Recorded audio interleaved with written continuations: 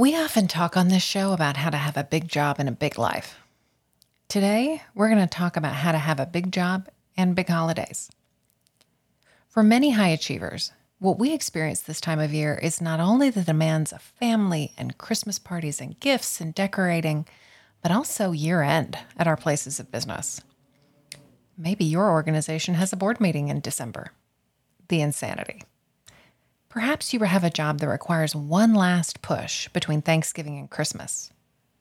Maybe you work for yourself and it's all on the line this time of year. Many professionals in different industries experience an escalation in their responsibilities around the holidays, so they're challenged by both the increasing personal demands and increasing professional demands. The good news is that the same strategies that you might use to survive the chaos of year-end in your business will also set you up to survive and thrive the personal demands for your time during the holidays. On this episode, we're going to discuss a series of strategies and ways of thinking that will set you up for success this holiday season, whatever the personal and professional demands on your life might be. You can have a big job and a big life that includes big holidays.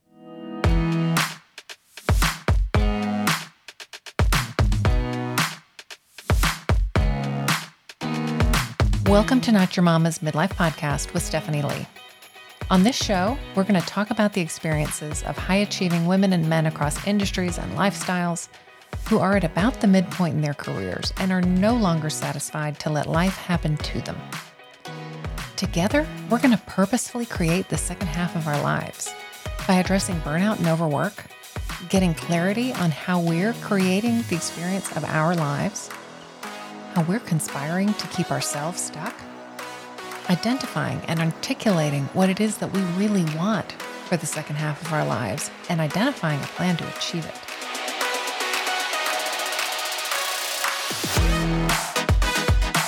What do you have going on this holiday season? Is it a stressful time for you professionally, for your organization? Maybe you have some year-end projects planned for your business that are welling up. Do you have work obligations and holiday parties that you'll be attending? What about holidays or time spent with your family? Are there holidays that are spent with her parents and his parents, or even her mother's family and his father's family, and her mother's side and his father's side? Other pairings or get-togethers? Or maybe you are more of a Friendsgiving kind of person. We've recently returned home from spending the Thanksgiving holiday with my side of the family. We had a great, enjoyable, restful time, a little oasis in the midst of a busy season. Things in my day job will be very intense over the next 10 days, and we're looking forward to Christmas with my husband's side of the family this year. So I'll be taking these strategies with me for both categories of events, personal and professional, and I know that these strategies will be useful to you as well. Let's dive in. Identify the priorities, and then let other things not be a priority. High achievers are often prone to perfectionism. We want things done right and on time, or better yet, early. Perfectionism is something we'll return to on a later episode, but seeing as how nothing is perfect, perfectionism is always self-defeating, and it comes with diminishing returns. As you consider the professional and personal demands on you this holiday season, decide what is truly a priority, and equally as important, what's not a priority. Because we want everything to be perfect and for others to be pleased with our performance, we often think that everything is a priority or must be a priority, is equally important. But the reality is that it's not. Some tasks, responsibilities, and projects are truly more important than others. And I'm talking beyond the idea, which is totally true and important, of the idea that your family is more important than your professional job. Some tasks, responsibilities, and projects within either of those domains are simply more important than others. And some are simply more important right now. And then act on this prioritization. This means noticing if you're procrastinating from working on important tasks that require focus and deliberate energy by working through your email. This means noticing if you're selecting items on your to-do list because they're easy to check off. Procrastinating can look a whole lot like being busy, and yet you don't spend the time and energy on the things that are most important. As you consider personal obligations and opportunities during the holidays, again, it's okay to make determination of what your priorities are. Maybe you don't announce to the family that a particular gathering or event doesn't make your list, but you know which parties and get-togethers are most important for your kids, for you, for your spouse, and you can make choices to conserve your energy to enjoy those events by choosing not to participate in others.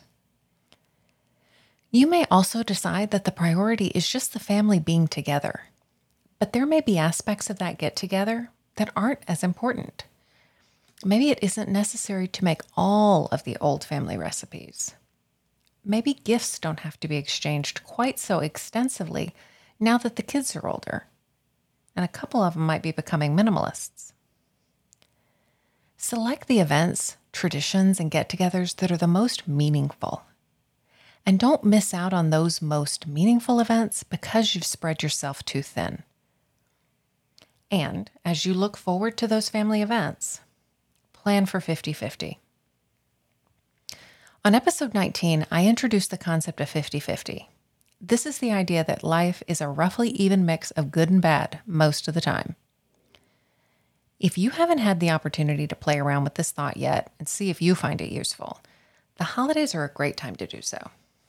The idea is that we experience about a half and half mix of positive and negative emotions, or if you prefer the language of comfortable and uncomfortable emotions.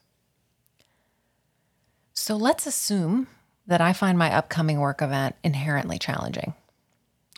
The idea of 50-50 reminds me to wonder what the good half will be and keep my eyes open for that.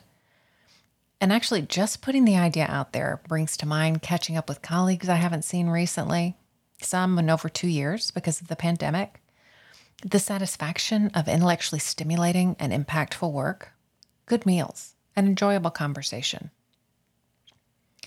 I know that I'll experience these things, and now I'm also on the lookout for other positive exchanges that'll occur over these few days. My brain is primed to look for them and draw my attention to them. Assuming that I'm looking forward to holiday moments with the family, the idea of 50-50 reminds me that if something goes sideways at a family event, as it so often does, it's no big deal. It doesn't have to mean anything. Things go sideways, especially when you get a group of people together. That's just how it is. It doesn't mean that something was bad or wrong or didn't go well. When you're not making it mean anything, if something goes sideways, it's often much easier to just laugh at it as well. Know and deploy your anchors. What are one or two things that keep you grounded? This fall, I did an episode called When Your Check Engine Light Comes On. I think it was episode 16. On that episode, I told you what I was doing for myself for my own routine maintenance before the wheels fell off my vehicle. I knew that I was on a trajectory to get sick and tired and potentially stay that way. So instead of driving until I was stuck by the side of the road, I took a pause and started doing those things that for me are a minimum baseline to take care of myself. And for me, that is getting adequate and good quality sleep and walking. Similarly, you used to hear people talk about taking their car into the mechanic to check it out before they took a long family vacation, maybe a family road trip. Get the mileage-based service done, have the belts and fluids checked so you can avoid a breakdown. As you're gearing up for a few weeks of what may be intense professional and personal demands, how can you offer yourself purposeful routine maintenance? I like something that you can do a little bit of every day, but maybe you're looking for something that you could do every couple of days. You do you. Maybe it's scheduled calls with a friend or a family member, writing in your journal. Maybe it's getting yourself to the gym or sauna, or working in your art studio, or ensuring that you can get your yoga practice in. It can be whatever works for you, but figure out what you can do that keeps you sane, that helps you take the edge off, and make it a non-negotiable. We're in the midst of what my brain tells me is the worst or busiest or most demanding time of the year at my day job. Now, as a coach, I recognize full well that all of those things I've just told you are thoughts that are not serving me, but I seem to be holding on to them pretty tightly. I know that during this time, I'm going to need to think clearly, quickly, and focus intently. And it's possible that there could also be some strong personalities, and I'll wish to maintain my pleasant disposition. I'll be speaking in public and will be on for what amounts to about 5 days in a row. And frankly, the preparation is already busy and quite stressful. These are times when a lot of us would be inclined to just commit to longer hours and cutting some of the fluff out of our schedule. Just press in hard and get through it. For me to set myself up for success, I'm making certain that I'm in bed for more than 8 hours each night. And I've walked an hour outside for the last 2 days, 20 minutes of which was over my lunch hour. Can I tell you, it just makes the quality of work I do in the afternoons so much better. Getting enough and good quality sleep allows our brains to actually think clearly. We begin to experience cognitive declines and declines in our dispositions really very quickly, neither of which is good for intense, cognitively demanding tasks done with a lot of collaborators. For me, walking helps me to really get out of a sympathetic nervous system state, to get out of fight or flight and calm down. And boy, does the increased blood flow do wonders for my ability to concentrate. These anchors, sleep and walking, also let me show up for my family as my best self. If I'm low on sleep and tired, I'm much less likely to be relaxed and comfortable and friendly. Getting up to do the dishes, to help in the kitchen can feel like a chore and a not indulgent time spent with people you love.